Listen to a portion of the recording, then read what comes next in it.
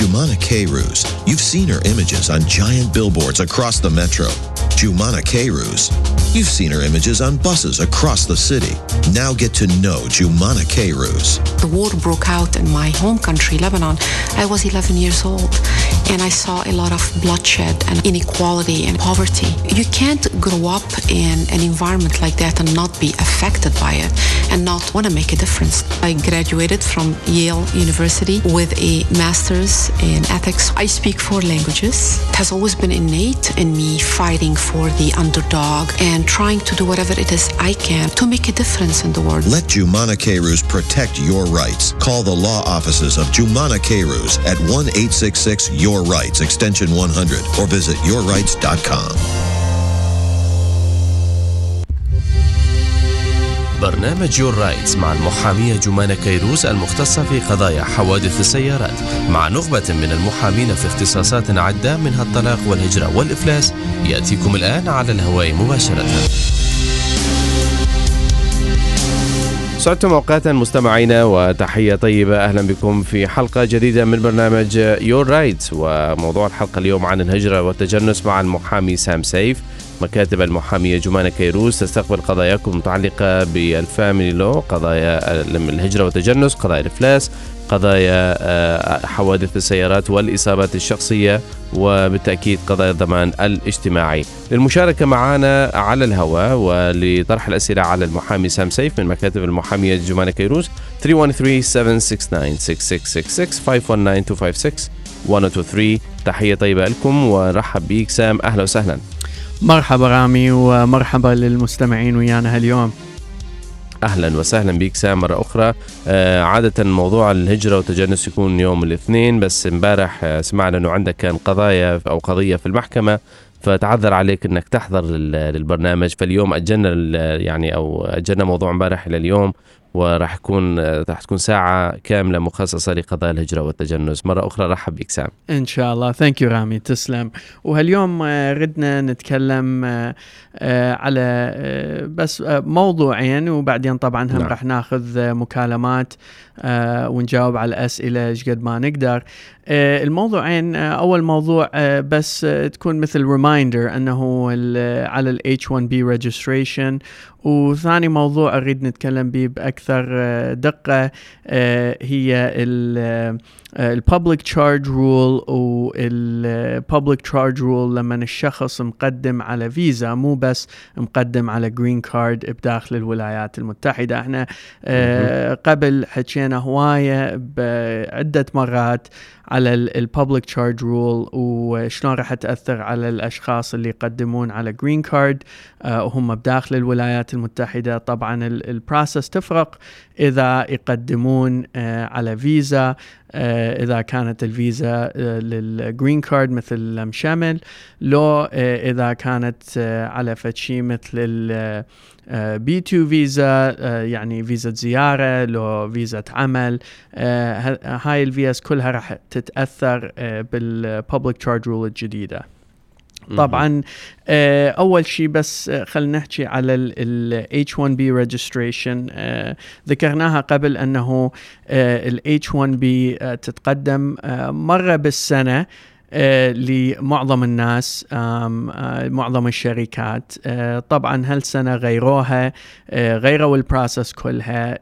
لازم الشخص والشركة بالذات تسوي registration لكل H1B قضية تريد تقدمها، وورا ما تسوي registration، ورا ما كل الشركات يسوون registration لكل ال H1Bs، بعدين راح يسوون يا نصيب اللاتري، ورا ما يختارون ال 85,000 winner يعني لكل H1B application. ورا ما يختاروهم راح يبلغون الناس، يبلغون الشركات أنه يقدرون يقدمون المعاملة مالتهم. فهو هذا أكثر تغيير بال H1B. بس طبعا البروسس تغيرت لأنه راح يسوون registration period. registration period بدأت بداية March 1st وراح تستمر لحد March 20th، فطو حوالي 3 أسابيع على مود الشركات يقدمون المعاملات H1B، هاي فيزا العمل. وإذا أي شركة تريد تقدم لأي شخص معاملة H1B لازم تسوي registration خلال هاي 3 أسابيع. إذا ما يسوون ما راح يقدرون يستفادون من ال H1B فيزا، ولازم ينتظرون للسنة الجاية. فكلش مهمة أنه يسوون registration. وطبعا هي registration كلش بسيطة، مو ما يراد لها هواية معلومات، بس كمعلومة على الشركة، اسم الشركة، العنوان، التليفون، التاكس ايدنتيفيكيشن نمبر، يعني كذا معلومات. وعلى البنفيشيري الشخص اللي يريدون يقدموا له H1B هم يحتاجون الاسم والعنوان وكذا معلومات. حتى الاسم البوزيشن، يعني نوع الشغل اللي يريدون يقدموه ما يحتاجون يذكروه. فهذا كلش مهم يكملوه قبل مارش 20th. إذا ينتظرون ورا مارش 20th راح تروح عليهم التقديم. وآخر فشي يريد نذكر أنه على كل شخص يريدون يقدمون الريجستريشن أكو $10 fee. فكل معاملة يريدون يقدمون بها $10 fee. فشي كلش مهم، ما مفروض يقدمون أكثر من مرة. إذا يقدمون أكثر من مرة لشخص واحد راح يسقطون الريجستريشن ل2 قضايا اللي قدموها. فلكل شخص بس مرة واحدة. إذا يقدمون أكثر من مرة. شنو السبب سام؟ يعني هو لأنه يا نصيب يريدون كل شخص كل معاملة إلى بس رقم واحد. إذا الشخص يريد يعني مثل ياخذ advantage يستفاد من أكثر من مرة واحدة، راح يشوفون الاسم نفسه صاير مرتين، فراح يسقطون القضايا اثنيناتهم، والشخص ما يقدر يستفاد من ال H1B فيزا. ما يحطون يعني اسمه باليا نصيب خلال حياته، ولا أنه بعد فترة ممكن يقدم بعد سنة أو سنتين؟ لا طبعا هي بس كل registration period، يعني كل سنة. كل سنة إذا الشخص أكو شركة تريد تقدم له، هاي الشركة بس تقدر تقدم له مرة واحدة، ما تقدر تقدم له أكثر من مرة. حتى لو نوع الشغل راح يكون يفرق، بس مرة واحدة. فإذا الشخص يعني عنده job offer من أكثر من شركة، يقدر الشركة الثانية تقدر الشركة الثانية هم تقدم له. فتقدر تكون عنده رقمين ويا الريجستريشن، بس لازم الرقمين يكونن من شركتين مو شركة واحدة. بالفعل. نذكر مستمعينا بأرقام الهواتف في الاستوديو 313-769-6666 519-256-1023. معنا المحامي سام سيف المختص بقضايا الهجرة والتجنس من مكاتب المحامية جمانة كيروس. سام، بما أنه يعني العالم كل اليوم يعني بهذه الفترة مشغول وعايش حالة رعب بسبب فيروس كورونا، وأيضا أثر على إجراءات السفر من بلد إلى آخر، هل هذا الشيء أثر أو بشكل أو بآخر على معاملات الهجرة، على معاملات السحب، السفر بشكل عام إلى الولايات المتحدة؟ طبعا يقدر يأثر إذا سمعنا يجوز اكو امباسيز تريد تسد. اذا الشخص كان عنده انترفيو والامباسي انسدت، يعني يجوز راح تأثر عليه، لازم يسوي له ريسكيدجولينج. يعني دا نسمع هواية اخبار انه الكورونا فيروس دا يأثر على السفر من ايران مثل، دا يمنعون حتى لو هذول اللي حصلوا ويفر دا يمنعون من دخولهم. يعني تعليمات جديدة دائما تطلع كل يومية، لأنه بعدهم ما يعرفون التأثير الفيروس وما يريدون يكثرون الفيروس بالولايات المتحدة. فإذا أفكر إذا رح يكثر أرقام الفيروس بداخل الولايات المتحدة وده يجي من بلد محدد، يجوز يمنعون بعد. حاليا ما عندنا تعليمات بالضبط شلون رح يأثر يعني على الناس اللي يقدمون الهجرة، بس طبعا كل القضايا الهجرة هسه اللي موجودة بداخل الولايات المتحدة لو مقدمة برا الولايات المتحدة كلهن دا يتأخرن بأي سبب لو الآخر. وواحد من الأسباب اللي دا يأخر القضايا هي ال public charge rule الجديدة. شفنا هواية من القضايا اللي ماشية بس منتظرين فيز لو فيزا انترفيو بالأمبسي اللي هم محدديها وقفا ودا ينتظرون الأمبسي تعطي تعليمات جديدة. طبعا تعليمات طلعت جديدة على ال Department of State شلون الأمبسيز راح يعني يغيرون الانترفيوز مالتهم، شلون راح يباعون على الأوراق والفيزا ابليكيشنز الناس اللي تقدمها. وأول شيء أول تغيير راح يكون أنه إذا شخص مقدم فيزا ابليكيشن ومنتظر الانترفيو ديت مالته للفيزا، يجوز الأمبسي قبل الانترفيو تسأل الشخص كمسج لو كإيميل، تسأل الشخص تقول له كمل الفورم الجديدة يسموها فورم DS 5540. هاي الفورم DS 5540 هي الببليك تشارج كويشنير مثل الاي 944 اللي حكينا بها قبل للناس اللي يقدمونه هم بداخل الولايات المتحدة. هاي الفورم بس للأشخاص اللي يقدمون على فيزا. ال DS 5540 فورم بها حوالي نفس الأسئلة اللي موجودة بالاي 944 بس بها أقل أسئلة.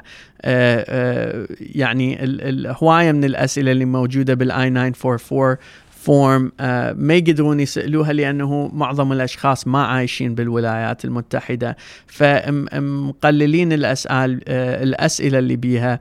بس الأمبسي تقدر تسأل الشخص أنه يكملها قبل لا يجي للانترفيو ويسوي لها أبلود. لو يقولون يجوز ورا ما يروحون على الانترفيو الأوفيسر يشوف الفاينانشال انفورميشن مال الشخص ويا الافيديفيت اوف سبورت، وبذاك الوقت الأوفيسر يقرر إذا يريد الشخص يكمل ال DS 5540 فورم. فيجوز الناس يجوز ما رح يحتاجوها.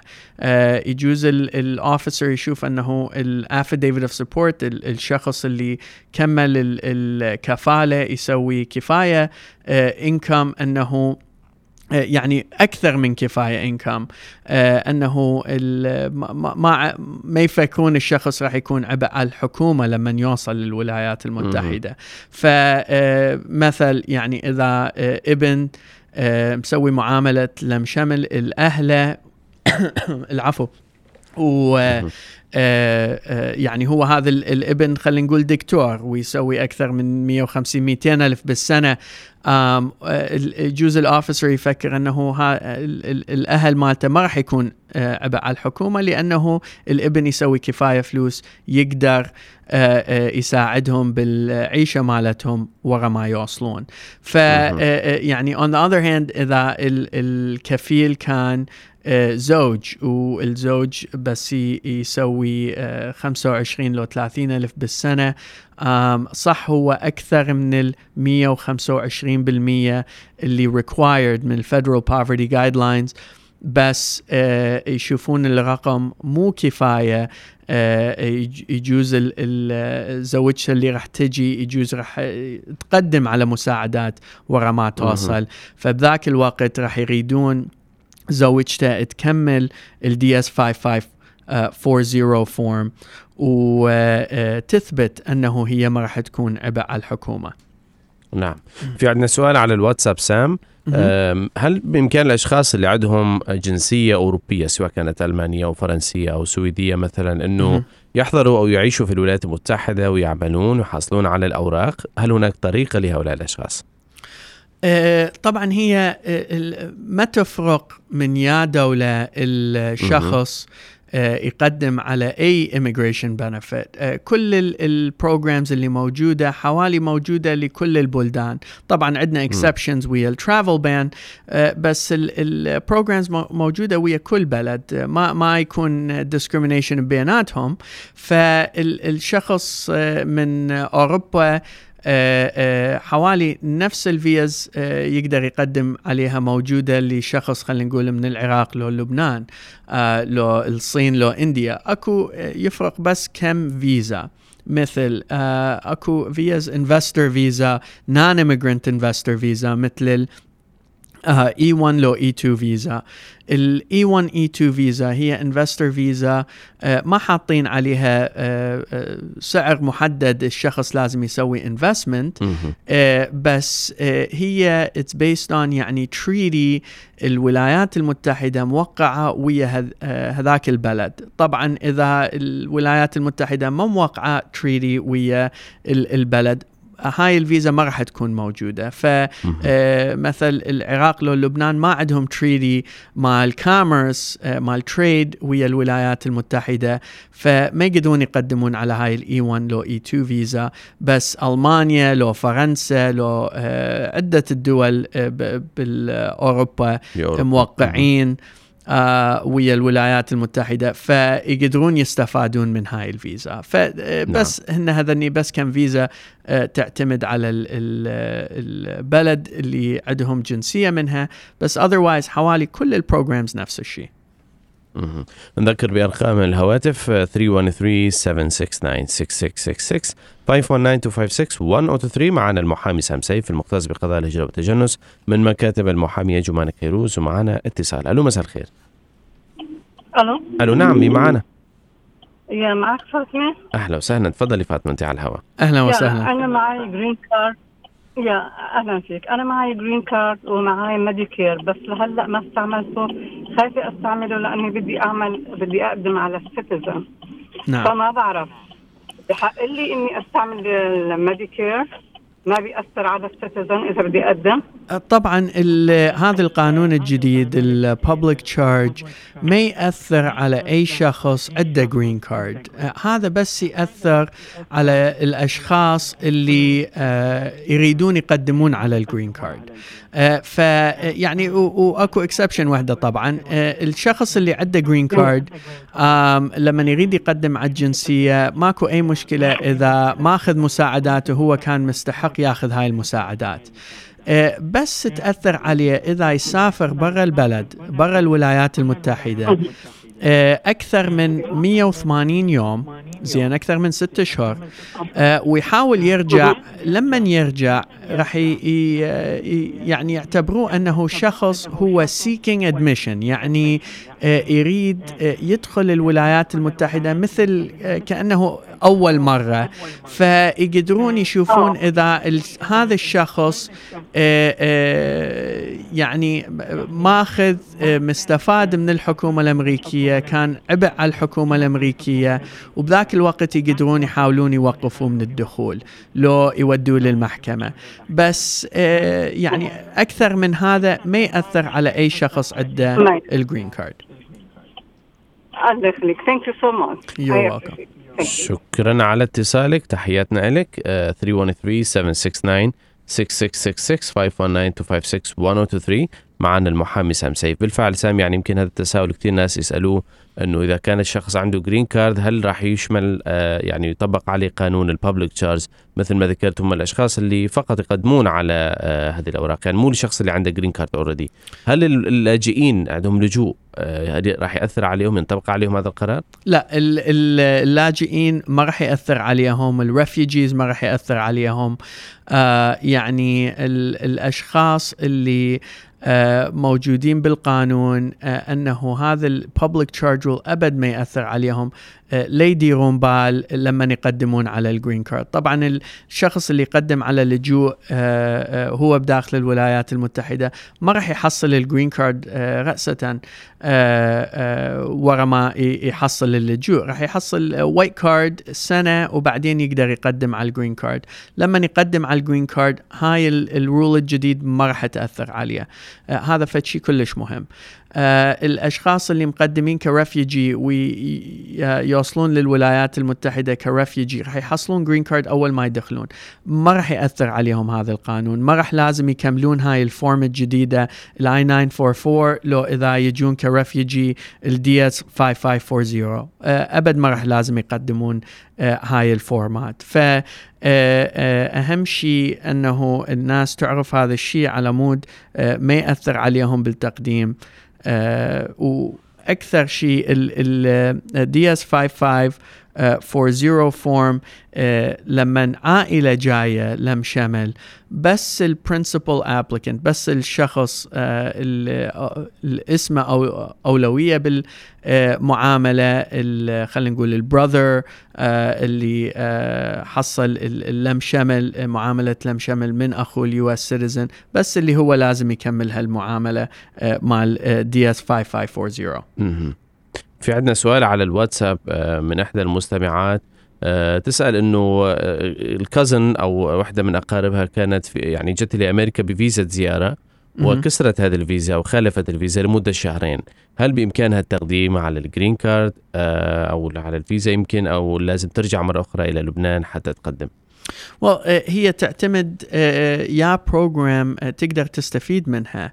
أي شخص يريد يحصل جرين كارد بالولايات المتحدة لازم يكون يستحق البروجرام، لازم يكون الريكوايرمنتس يقدر يسوي لها fulfillment. يعني مثل شخص يريد يحصل جرين كارد ما عنده أي أهل بالولايات المتحدة، ماكو أحد يقدر يقدم له لم شمل، فشلون راح يحصلون الجرين كارد؟ يجوز اكو طريقة ثانية مثل العمل، يجوز هي الكازن مالتها عندها شهادة، شهادة bachelor's degree خلينا نقول physics لو engineering لو هيك شيء، إذا تقدر تلقى شركة تقدم لها H1B فيزا بذاك الوقت تسأل الشركة تقدم لها. بس المشكلة شنو؟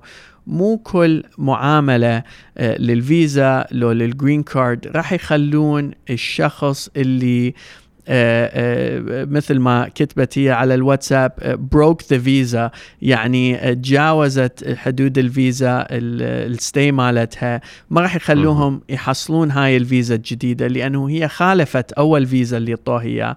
فأكو عدة من الفيز، عدة من المعاملات يخلوهم يحصلون الجرين كارد بغرضا على لما تجاوزت هاي الفيزا مالتها مثل الزواج، بس معظم الفيز ما يقبلون. فإذا هي تجاوزت على البي 2 فيزا مالتها وما عندها طريقة ثانية يعني تحصل الجرين كارد بشكل قانوني، فشي لازم تعرف لما هي ترجع البلدها وتحاول تحصل فيزا لازم تنتظر 10 سنين على مود تقدم على فيزا جديدة. إذا بقت سنة أكثر من الفيزا مالتها يعني خلوها تبقى، لو إذا بقت 6 أشهر وراء ما خلوها تبقى بالفيزا يعني ما تقدر تقدم على فيزا جديدة خلال 3 سنين. هاي يسموها unlawful presence rule. 313-769-6666 519-256-1023 للي حابب يشاركنا على الهواء. معنا المحامي سام سيف المختص بقضاء الهجرة والتجنس من مكاتب المحامية جمانة كيروس. تفضل سام، في عندك نقطة أخرى حابب تضيفها؟ أريد بس أتكلم بعد أكثر بدقة على ال Public Charge Rule الجديدة والDS 5540. طبعا مثل ما قلنا هاي الفورم الجديدة يقدرون يسألون بيها ورا الانترفيو، بس نصيحة تكون لأي شخص مقدم على الفيزا ومنتظر الانترفيو ديت، أحسن شيء واحد يقدر يسوي أنه يكمل هاي الفورم، وإذا ما قدر يقدمها أونلاين قبل وقت المفروض ياخذه ويا للانترفيو كاملة ويا كل المستندات اللي جوز عده وياها، ويحاول يعطيها للآفيسر على مود الآفيسر يقدر يستفاد منها ويعطي الديسيجن مالته بوقت الانترفيو. أي وقت الشخص يقدر يحصل جواب بالانترفيو تكون أحسن من ما ينتظر وراء الانترفيو، لأنه مرات يأخرون القضايا هواية. فإذا عنده كل المعلومات وعنده كل المستندات والفورمات كاملة بالوقت الانترفيو راح تساعد أنه الأوفيسر يسوي الديسيجن مالته ويعطي جواب على الفيزا. طبعا الأشخاص اللي لازم يقدمون ال DS-5540 مثل ما قلنا هم يكونون ال principal applicant للعائلة اللي تقدم الفيزا، كل يسموهم immediate relatives للimmigrant visa applications، بس الأطفال ما يحتاجون يقدمون. preference category immigrant visas وأني يسموها following to join، هذول اللي بعدين يروحون وراء أهلهم، F1 F2A F2B categories، هذول هم لازم يقدمون ال DS-5540 form. وأي شخص دا يجي للولايات المتحدة على employment based visa مثل ال H1B لو مثل ال employment based green cards وحصلوا فيزا، هذول كلهم هم لازم يقدمون ال DS-5540 forms. طبعا إذا الشخص جاي للولايات المتحدة وهو راح جاي بسبب أنه راح يشتغل، هاي راح تكون أسهل المعاملة لإثبات أنه الشخص ما راح يكون عبء على الحكومة، لأنه المعاملة كلها الفكرة مال هذين المعاملات أنه الشخص راح يحصل شغل والحكومة تعرف إيش قد راح يحصل income من هذا الشغل، فراح تكون أسهل يثبتون. وإضافة على هذا شغلة الهيلث انشورنس، أكثر المعاملات الامبلويمنت بيست لازم يطون health insurance ويا الانكم اللي قالوا للحكومة راح يطوهم، فما مفروض تكون هاي صعوبة للemployment based visas، بس هم لازم يطون المعلومات ويثبتون ما راح يكونون عبء على الحكومة. معنا اتصال على الهواء. ألو مساء الخير. مرحبا. مرحبتين، أهلا. مين معنا؟ هشام معك، كده احكي ويا الأستاذ سام. أكيد أهلاً. بس وطينا صوت الراديو هشام، تفضل. ما مشغل راديو. في شوي صدى. نعم تفضل. يمكن احنا على سبيكر شيء؟ وعلى المسبيكر لأنه يا ريت لو شيل السبيكر لأنه يصير عندنا صدى وتحكي بشكل مباشر من التليفون. تفضل. أوكي. يا أهلا وسهلا. تفضل. أهلا وسهلا. هسه أوكي صوت؟ هسه أحسن. تفضل. أستاذ سام شلونك عزيزي؟ الحمد لله. شلونك أنت؟ حكيت وياك يقول قبل 4 أشهر. نعم. أنا مسوي المعاملة لبنتي N600. نعم.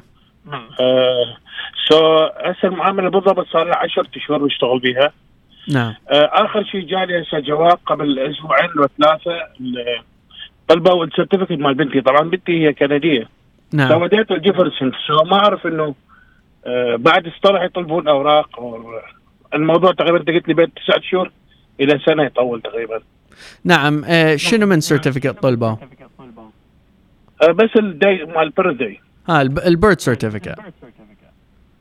اوكي.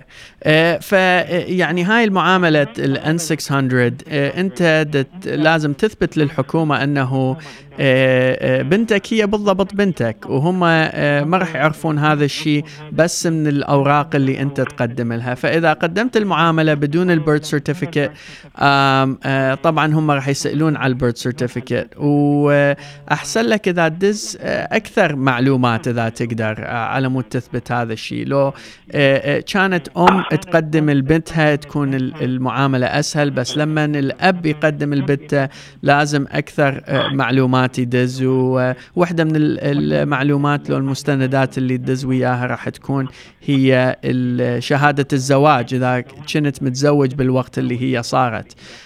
هذا هم كلش تساعد بالمعاملة. بس أنا أتصور عفوا المقاطعة. نعم. كل الأوراق عندها حتى مال البرث دازة قبل يعني. بس ما أعرف ليش طلبوها مرة له. فيريدون فتشي مرة الأخرى. مرات هم يضيعون المستندات اللي انت دازها، فلا تفكر أنه فتشي غلط ويا القضية. مرات إذا يضيعون المعاملة، لو يضيعون جزء من المعاملة راح يسألون على هذا الشيء. بس إذا دزولك هاي الريكوست فور ايفيدنس، يقولوا لك دز لنا فتشي، معناته دا يشتغلون على القضية، فإن شاء الله راح تحصل جواب عن قريب. هو أنا أصلا وديتها رحت الجيفرسون وديتها بليت يعني، حتى الطول وصل استلام. نعم هذا فشي كلش جيد. هو بس آخر سؤال تتذكر آخر مرة من حكيت وياك قلت لي وقتها كان دا يشتغل على الشهر الثالث. نعم. وقتها على 20/3. هسه يعني بلشوا يشتغلون بشهر الخامس، هي 13/5 بلشت المعاملة. والله هي تتغير كل شهر، وهاي المعلومة ما موجودة قدامي هسه. لازم تشيك إذا تروح إذا تسوي جوجل case processing times على USCIS، راح عندهم ويب سايت بالUSCIS تقدر تختار بالضبط يا فورم انت مقدم وين، يا سيرفيس سنتر دا تشتغل على القضية. إذا خلينا نقول تكساس سيرفيس سنتر لو كاليفورنيا سيرفيس سنتر، هم راح يعطوك رينج لهاي الفورم ايش قد ياخذون على مود يكملون المعاملة. اوكي. شكرا جزيلا. شكرا لك. شكرا على اتصالك، تحياتنا لك. 313-769-6666 519-256-1023. معنا المحامي سام سيف المختص بقضايا الهجرة والتجنس من مكاتب المحامية جمانة كيروز. في عندنا سؤال آخر على الواتساب أيضا يعني متعلق بالهجرة، متعلق باللجوء، يعني خاصة في البلدان مثل تركيا، سوريا، الأردن. نعم. يعني بالنسبة للعراقيين عندي سؤال بشكل خاص يحكي إنه هل هناك معلومات إنه تسريع، أو يعني دا يحاول يعرف إذا أكو طريقة إنه يسرع معاملات الهجرة من داخل الولايات المتحدة. معاملات الهجرة ومعاملات اللجوء يعني مو نفس الشيء. معاملات اللجوء للرفيجي من الدول العربية حاليا دا ياخذون وقت كلش طويل، لأنه أرقام كلش محددة. حوالي بس 17 لو 18 فيزا يطون كل سنة للاجئين. وطبعا عندنا يعني أكو مئات الآلاف الناس اللي مقدمة، وكل سنة سنة تنضاف على سنة. فإذا تريد تفكر رامي يعني أكو يجوز هسه صارت بالملايين ينتظرون. فهذن القضايا الانتظار كلش طويل، واللي بس رح يساعد التسريع لهذن القضايا بس إذا يصعدون الأرقام إيش قد كم شخص راح يقبلون كل سنة. للمعاملات لم شمل لو الامبلويمنت بيس فيزاز وهذني اكو معاملات دا يصيرن اسرع من غير معاملات. اللم شمل الشخص عنده جنسية يقدم الزوجته لو يقدم الأطفال، هذن المعاملات حوالي سنة ياخذون. المعاملات اللي US citizen brother يقدم الأخو لو الأخته قلت شوية، بس هم وقت كلش طويل حوالي 13 سنة حاليا. فهي تعتمد على المعاملة، ويعني ماكو هالقد فرق بيناتهم. بس وحدة نوع المعاملات اللي تغيرت هسه صارت أسرع هي تكون الشخص اللي عنده جرين كارد اللي مقدم زوجته لو الأطفال أقل من 21 سنة وما متزوجين. حاليا هذن المعاملات صارن هواية أسرع. قبل 8 أشهر كان الانتظار حوالي سنتين ونص، حاليا ماكو أي انتظار. فمعناته هاي المعاملات الشخص يقدمها تاخذ حوالي سنة، مو 2.5 ونص لو 3 سنين. نعم، ناخذ اتصال آخر. مساء الخير. تحياتي للأستاذ. بس سؤال بالنسبة للكنديين H1B بيقدموا على بالنسبة للورك بيرميت. نعم. Is it the same يعني لما في لهم معاملة خاصة للكنديين؟ نعم، ال H1B is the same لأي شخص من أي بلد.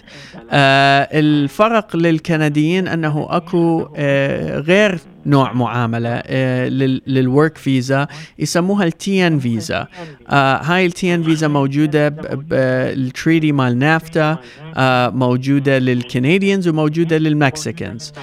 تخلي أشخاص اللي عندهم specific type of job يشتغلون لو specific degree، أكو 63 نوع شغل يقدرون يقدمون على الTN فيزا. والحصول لها شوية أسهل من الحصول للH1B، وماكو عليها ليميت. فالشخص اللي يقدر يحصل الTN فيزا يقدر يروح للبوردر، خلينا نقول الديترويت تانل لو البريدج، ويقدم الTN فيزا، وإذا يقبلوه بنفس الوقت يطول فيزا يخلوه يدخل على الTN فيزا. بينما الH1B العلاقة هاي بالإمبلوير، العفو، العلاقة بالإمبلوير طبعا العلاقة بالإمبلوير طبعا. يعني شخص إذا هو حصل شغل أو الإمبلوير، أنا اللي سمعناه إنه بده يكون إنه الإمبلوير بده يثبت لهم إنه نفس البروفيشن ما أنا موجودة أو صعب يلاقيها أو يعني إنه بحاجة لهالشخص. هل هذا الشيء صحيح؟ طبعا هو الشخص اللي يقدم على الTN لازم عنده جاب اوفر من امبلوير، والامبلوير لازم يكتب على الأقل رسالة يقول أنه يحتاج هذا الشخص لو نوع هذا العمل من هذا الشخص اللي عنده خبرة، وصعبة يلقى هذا الشخص بالمنطقة اللي هو موجود. بس هو بس هذا يحتاج بس الرسالة، ما راح يحتاج labor certification مثل الH1B. الشخص الامبلوير اللي يقدم على H1B البنفيشيري لازم يقدم على labor certification. بالTN ما تحتاج هذا الشيء، بس تحتاج على الأقل الرسالة أنه تقول هذا الشيء. طيب شكرا جزيلا. شكرا على الاتصال، تحياتنا لك. 313-769-6666 519-256-123. بالنسبة لفيز الH1B اللي تحدث عنها ساب، أنه شخص لو حصل عليها وإجا الولايات المتحدة وبدأ العمل في إحدى الشركات، لكن بعد مرور فترة، بعد مرور سنة أو سنتين يمكن ترك الشغل، ما وضع هذا الشخص القانوني كيف راح يكون؟ بعدين تصير شوية complicated، بس خلي أعطي فكرة عليها رامي. طبعا الشخص اللي يجي على H1B يقدر يعني عنده مدة 6 سنين يقدر بالولايات المتحدة يبقى إذا الحكومة طلته هالقد وقت. طبعا أول مرحلة تعطي 3 سنين وبعدين يقدر يجدد 3 سنين ثانية. بس إذا هو خلال أول 3 سنين خلينا نقول الطاعة خسر الشغل مالته، لو هو بطل أدى وقت محدد 30 يوم يلقى شغل ثاني ويسوي ترانسفير للشغل ثاني. بس يقدم على H1B جديدة ترانسفير ويا الشركة الجديدة ما راح يكون عنده أي مشكلة، يقدر يستمر يبقى بالولايات المتحدة ويبدي يشتغل ويا هاي الشركة الجديدة، ما راح تكون عنده أي مشكلة. إذا تجاوز هذا الوقت، لو تجاوز I-94 مالته الوقت اللي يقبلون يبقى به، بس حصل شغل جديد ورا هذا الوقت، راح لازم يرجع البلده يحصل فيزا جديدة ويرجع على هاي الفيزا الجديدة. بس الفتشي زين بيها أنه ما لازم يقدم على اللاتري من جديد. هو راح يقدر يقدم على فيزا جديدة بدون ما يقدم registration ويا الفيزا لاتري، يقدر يستمر على الفيزا القديمة مالته. نعم، ناخذ اتصال آخر. لو مساء الخير. هلا، السلام عليكم. وعليكم السلام. عليكم السلام. معك أكرم. تفضل أكرم، أنت على الهواء. أوكي، عندي سؤالين. السؤال الأول هو زوجتي انتهى عليها الجرين كارد تقريبا قبل سنة، وبعدين تأخرنا تقريبا شهرين في التقديم على التجديد. نعم. المهم عدت الأيام، أعطونا اكستندد، أعطونا كل شيء، وقبل أسبوع أعطونا ورقة بيطلبوا مننا أوراق إثباتية بيني وبين الزوج إن إحنا مستمرين على العلاقة وكذا. نعم. عندنا الأوراق هذه كلها الحمد لله. بس طلبوا مننا سؤال، عملوا يعني reason ليش كنا late 2 months. نعم. يعني ما أعرف ايش اكتب؟ الريزن انه وي فورجاو، يعني ما كان عندنا اي علم انه بس بيعطوك سنتين. نعم. طبعا انت بس على مود نوضح للمستمعين انه انت دا تحكي على الفورم I-751، هي هاي يسموها removal of conditions. انت تزوجتوا، ولما حصلت الجرين كارد زوجتك ما كان عندكم سنتين للزواج، فطوها جرين كارد بس سنتين المدة مالته، وقبل السنتين تخلص انت المفروض تجدد الجرين كارد. بس هو مو تجديد بالضبط، هو إثبات، لازم تثبت للحكومة الأمريكية أنه الزواج من بدايته كان حقيقي واستمر. فأنت المفروض تقدم هاي الآي 751 قبل لا تخلص السنتين. مرات تصير أنه يعني الحياة تصير الناس بزي، أنه تضطر تقدم ورا السنتين ورا الإكسبيريشن. فالسبب اللي يريدون يسمعوه أنه لازم يكون reasonable excuse. ليش أنت ما قدمت؟ الاكسكيوز مالتك ما مفروض يكون أنه أنت ما كنت تعرف، لأنه بأي وقت الشخص يقدم على جرين كارد خلال الزواج ويروح على انترفيو بUSCIS، خلينا نقول بديترويت لو بغير ولاية، آخر الانترفيو دائما يقولون للأشخاص لازم يقدمون ورقة سنتين. هاي ورقة حتى يخلوك توقعها على مود ما يكون عندك هذا العذر، انت ماكو احد قال لك على الاي 751. بس طبعا اكو هواية اعذار الشخص يقدر يعطيها اذا كان عنده medical issue بذاك الوقت، اذا يعني مشاكل بالشغل، مشاكل بالحياة. الحقيقة يعني هي دائما اللي تمشي. فانت بس ضبط الريسبونس مالتك، ضبط العذر مالتك، ومثل ما قلت لك الحقيقة دائما تمشي اذا الشخص ما قدر يقدم بالوقت. اوكي شكرا. طيب السؤال الثاني اوكي، عندي اختي كريمتي، كنا نعامل لها زمان، يعني عندنا معاملة وكذا ونعامل لها وكل شيء، وبعدين توفت الله يرحمها في سبب مرض يعني سرطان، عافانا الله وعافاكم. وبعدين كان عندها بنتين، نعم، والزوج هذا كمان توفى يعني من قبل ما تموت هي، يعني قبل ما توفي هي. نعم. فالبنات الآن صاروا يتامى، يعني ما عندهم أحد هناك. نعم. فهل نقدر مثلا أمي اللي هي والدة المرحومة تعامل لهم؟ هذن القضايا لما هي والدتك قدمت لأختك صحيح؟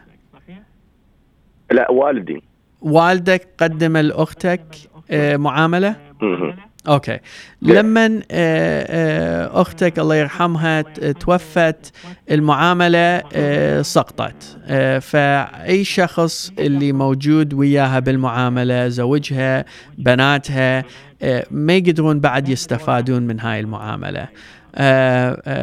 مرات إذا هم كانوا بالولايات المتحدة مرات كانوا يقدرون يستفادون من هاي المعاملة، بس لأنه هم برا الولايات المتحدة ما راح يقدرون يستفادون. فلازم تلقى في الطريقة ثانية، والطريقة الثانية تكون يعني خلال اللم شمل، خلال العمل، خلال الفيزا لاتري لو الاسايلم، فالطريقة ثانية تجيبهم. طبعا والدتك لو والدك ما يقدرون يقدموا لهم معاملة، ماكو بروجرام يخلون الجراند بيرنتس يقدمون للجراند داترز مالتهم، فلازم تلقى غير طريقة. اوكي شكرا على اتصالك، نتمنى لك كل التوفيق. واتصال آخر. لو مساء الخير. الو، اهلا وسهلا، مين معنا؟ نادية. اهلا نادية، تفضل. اهلا وسهلا. بس احنا اريد اسال المحامي عن معاملة I-130. نعم تفضلي. فعندي بنت بألمانيا يعني متزوجة وعندها أطفال. شنو الشيء اللي أقدر أجيبها يعني أجيب بنتي؟ أنت عندك جنسية؟ ايه عندي جنسية. اوكي. هي اول شيء تقدرين تقدمي لها معاملة لم شمل، هي الاي 130 اللي ذكرتيها. هاي المعاملة حاليا لليو اس سيتيزن تقدم لبنتها وبنتها متزوجة، حاليا ياخذون حوالي 10-11 سنة لحد ما يطلع رقم الفيزا إلها. بس يعني هو الوقت طويل، بس انصحك انه تقدمين هاي المعاملة وبعدين تشوفين اذا اكو غير طريقة تقدر تجي. انت قلتي هي موجودة بألمانيا؟ نعم. اوكي. اذا عندها جنسية ألمانية، لو زوجها عنده جنسية ألمانية، يستحقون يقدمون على فد شيء يسمونه انفستر فيزا، الاي 2 فيزا، اذا يقدرون يفتحون بزنس بالولايات المتحدة. هاي الطريقة يقدرون يجون بيها ويعيشون خلينا نقول هاي 10 سنين لو 11 سنة اللي هي منتظرة الفيزا اللي انت قدمتي لها. وبعدين ورا ما تخلص هذا الوقت وطلع لها الرقم الفيزا من المعاملة اللي انت قدمتيها، بعدين يقدرون يقدمون على جرين كارد. فأول مرحلة خلينا نقول قدمت على الاي 2 فيزا، حصلوا الاي 2 فيزا مال انفستر وعندهم بزنس ويستمرون بالبزنس، كل سنتين يجددون هاي الفيزا، يجددوها فد 4-5 مرات لحد ما رقم الفيزا يطلع إلك، وبعدين يقدرون يقدمون على جرين كارد. يعني ماكو شيء يعني أقل مدة، ماكو شيء أقل مدة نجيبها؟ تعتمد على وضعهم، يعني كل شخص وعنده القصة مالته، إذا يستحق فيزا عمل، لو إذا يقدر يقدم على الدايفرسيتي لاتري، لو إذا ما كان من ألمانيا يعني من غير بلد يجوز يقدر يقدم على اللجوء. فتعتمد على القصة مالته، بس أكو programs ولازم نشوف إذا هي تستحق الجرين كارد من خلال هاي البروجرامز. من المعلومات اللي اعطيتينا إياها بس البروجرامز اللي حكينا بيها هسه هي تستحق، بس يجوز تستحق غير بروجرام. اوكي شكرا لك. شكرا على اتصالك. وعندنا سؤال أخير من الواتساب أحد المستمعين. سامي، ما أعرف سؤال يمكن ما فهمت كثير، إنه عنده لايف تايم فيزا في أمريكا، هل بإمكانه إنه يعمل فيها حتى لو أصبح مواطن أمريكي؟ هل هذا الشيء صحيح؟ والله ما سامع بيها اللايف تايم فيزا أني، بس يجوز إنه غريب. يجوز عنده فيزا زيارة ما حطوا مدة عليها، أفكر يجوز هذا الشيء، ما أعرف شنو بالضبط هي اللايف تايم فيزا. عادة الفيزا زيارة إذا يعطون وقت طويل هي الوقت يكون 10 سنين، بس يجوز مطينا open ended فيزا زيارة. بس طبعا أي شخص يجي للولايات المتحدة خلال الفيزا زيارة ما يستحق يشتغل بيها. الفيزا زيارة فقط للزيارة. لو مرات يحصلون هي البي 1. بي 1 هو إذا الشخص دا يجي بسبب بزنس، يعني يريد يجي يحضر كونفرنس، لو يروح ميتينج، لو يوقع على كونتراكت، هذا ما يعتبره. على فكرة هي للكنديان سيتيزن القصد من الفيزا هذه. الكنديانز. اوكي، الكنديانز طبعا ما عندهم لايف تايم فيزا، هم عندهم حق يدخلون ويطلعون الولايات المتحدة بدون فيزا. هاي بسبب نافتا. الكنديانز يقدرون يبقون 6 months up to 6 months، بس لازم بعدين يطلعون مثل أي شخص ثاني يجي على فيزا زيارة. وما مفروض يعني يطلعون وبعدين يرجعون ورا يوم لو أسبوع، لأنه الكاستمز وبوردر بترول يقولون هذا الشخص عايش بالولايات المتحدة ومو بس دا يزور الولايات المتحدة. وإضافة على هذا، على مود نجاوب السؤال مالته، يقدر يشتغل. لا، الكنديان سيتيزن مثل أي شخص ثاني إذا يريد يشتغل بالولايات المتحدة لازم يحصل لو جرين كارد، لو رخصة عمل خلال فيزا عمل، لو هيك شيء. فإذا يستحق الTN فيزا، لو إذا يستحق H1B فيزا، لو إذا تزوج هنا وحصل جرين كارد بعدين يقدر يشتغل. كفيزا زيارة، كدخول زيارة تورست، ما يقدر يشتغل. بالفعل. سام بقينا شيء كم دقيقة بالبرنامج، إذا حبيت تعطينا خلاصة للمواضيع والنقاط اللي طرحتها اليوم. شكرا رامي. طبعا بس أريد نعيد على الأشخاص اللي يريدون يقدمون على H1B فيزا، عندهم الحد مارش 20th 2020 يقدمون registration خلال الشركة. طبعا هي الشركة اللي لازم تسوي لهم registration، ما مفروض يسوون أكثر من واحد registration لكل شركة، ما تقدر تقدم أكثر من واحد لكل beneficiary المفروض أقول. وعلى الأشخاص اللي يريدون يكملون على الفيزا application مالتهم، طبعا يجوز هسه تتأخر القضية مالتهم لحد ما Department of State لو الامباسيز يريدون يضبطون امورهم خلال هاي الوقت على مود الرول الجديدة الببليك تشارج. فيجوز لازم ينتظرون، لو يجوز راح يسألوهم يقدمون على الDS 5540 فورم، لو يجوز يقولوا لهم جيبوا الفورم وياكم للانترفيو. طبعا الأشخاص اللي مسوين انترفيو بس منتظرين جواب، المفروض يدزون ايميل للامباسي، لو للناشونال فيزا سنتر، لو الديبارتمنت اوف ستيت، يسألون وين وصلت القضية، وإذا يحتاجون يدزون هاي الفورم الDS 5540 أحسن إذا يدزون ايميل على مود ما تتأخر القضية بدون أي سبب. فإن شاء الله يعني المستمعين سامعينا ويقدرون يتصرفون بهاي المعلومات، لأنه مهمة القضية مالتهم ما تتأخر. بالفعل. سام شكرا جزيلا لك، ونتمنى لك كل التوفيق، وعلى أمل أنه نلتقيك الأسبوع المقبل يوم الاثنين إن شاء الله في موضوع جديد متعلق بالإجراء والتجنس إن شاء الله. شكرا رامي، وشكرا للمستمعين. شكرا لكم. وعلى فكرة سام بس أعطينا رقم التليفون بالآفس اللي حابب يستشيرك أو يتصل بيك. طبعا الرقم الآفس يكون 248-557-3645. وإذا أي أحد يريد بعد معلومات على الهجرة هم موجود معلومات على الويب سايت yourrights.com. شكرا للجميع. شكرا جزيلا لك. تحياتنا لك سام، وتحياتنا لكل مستمعينا. دمتم في رعاية الله. إلى اللقاء.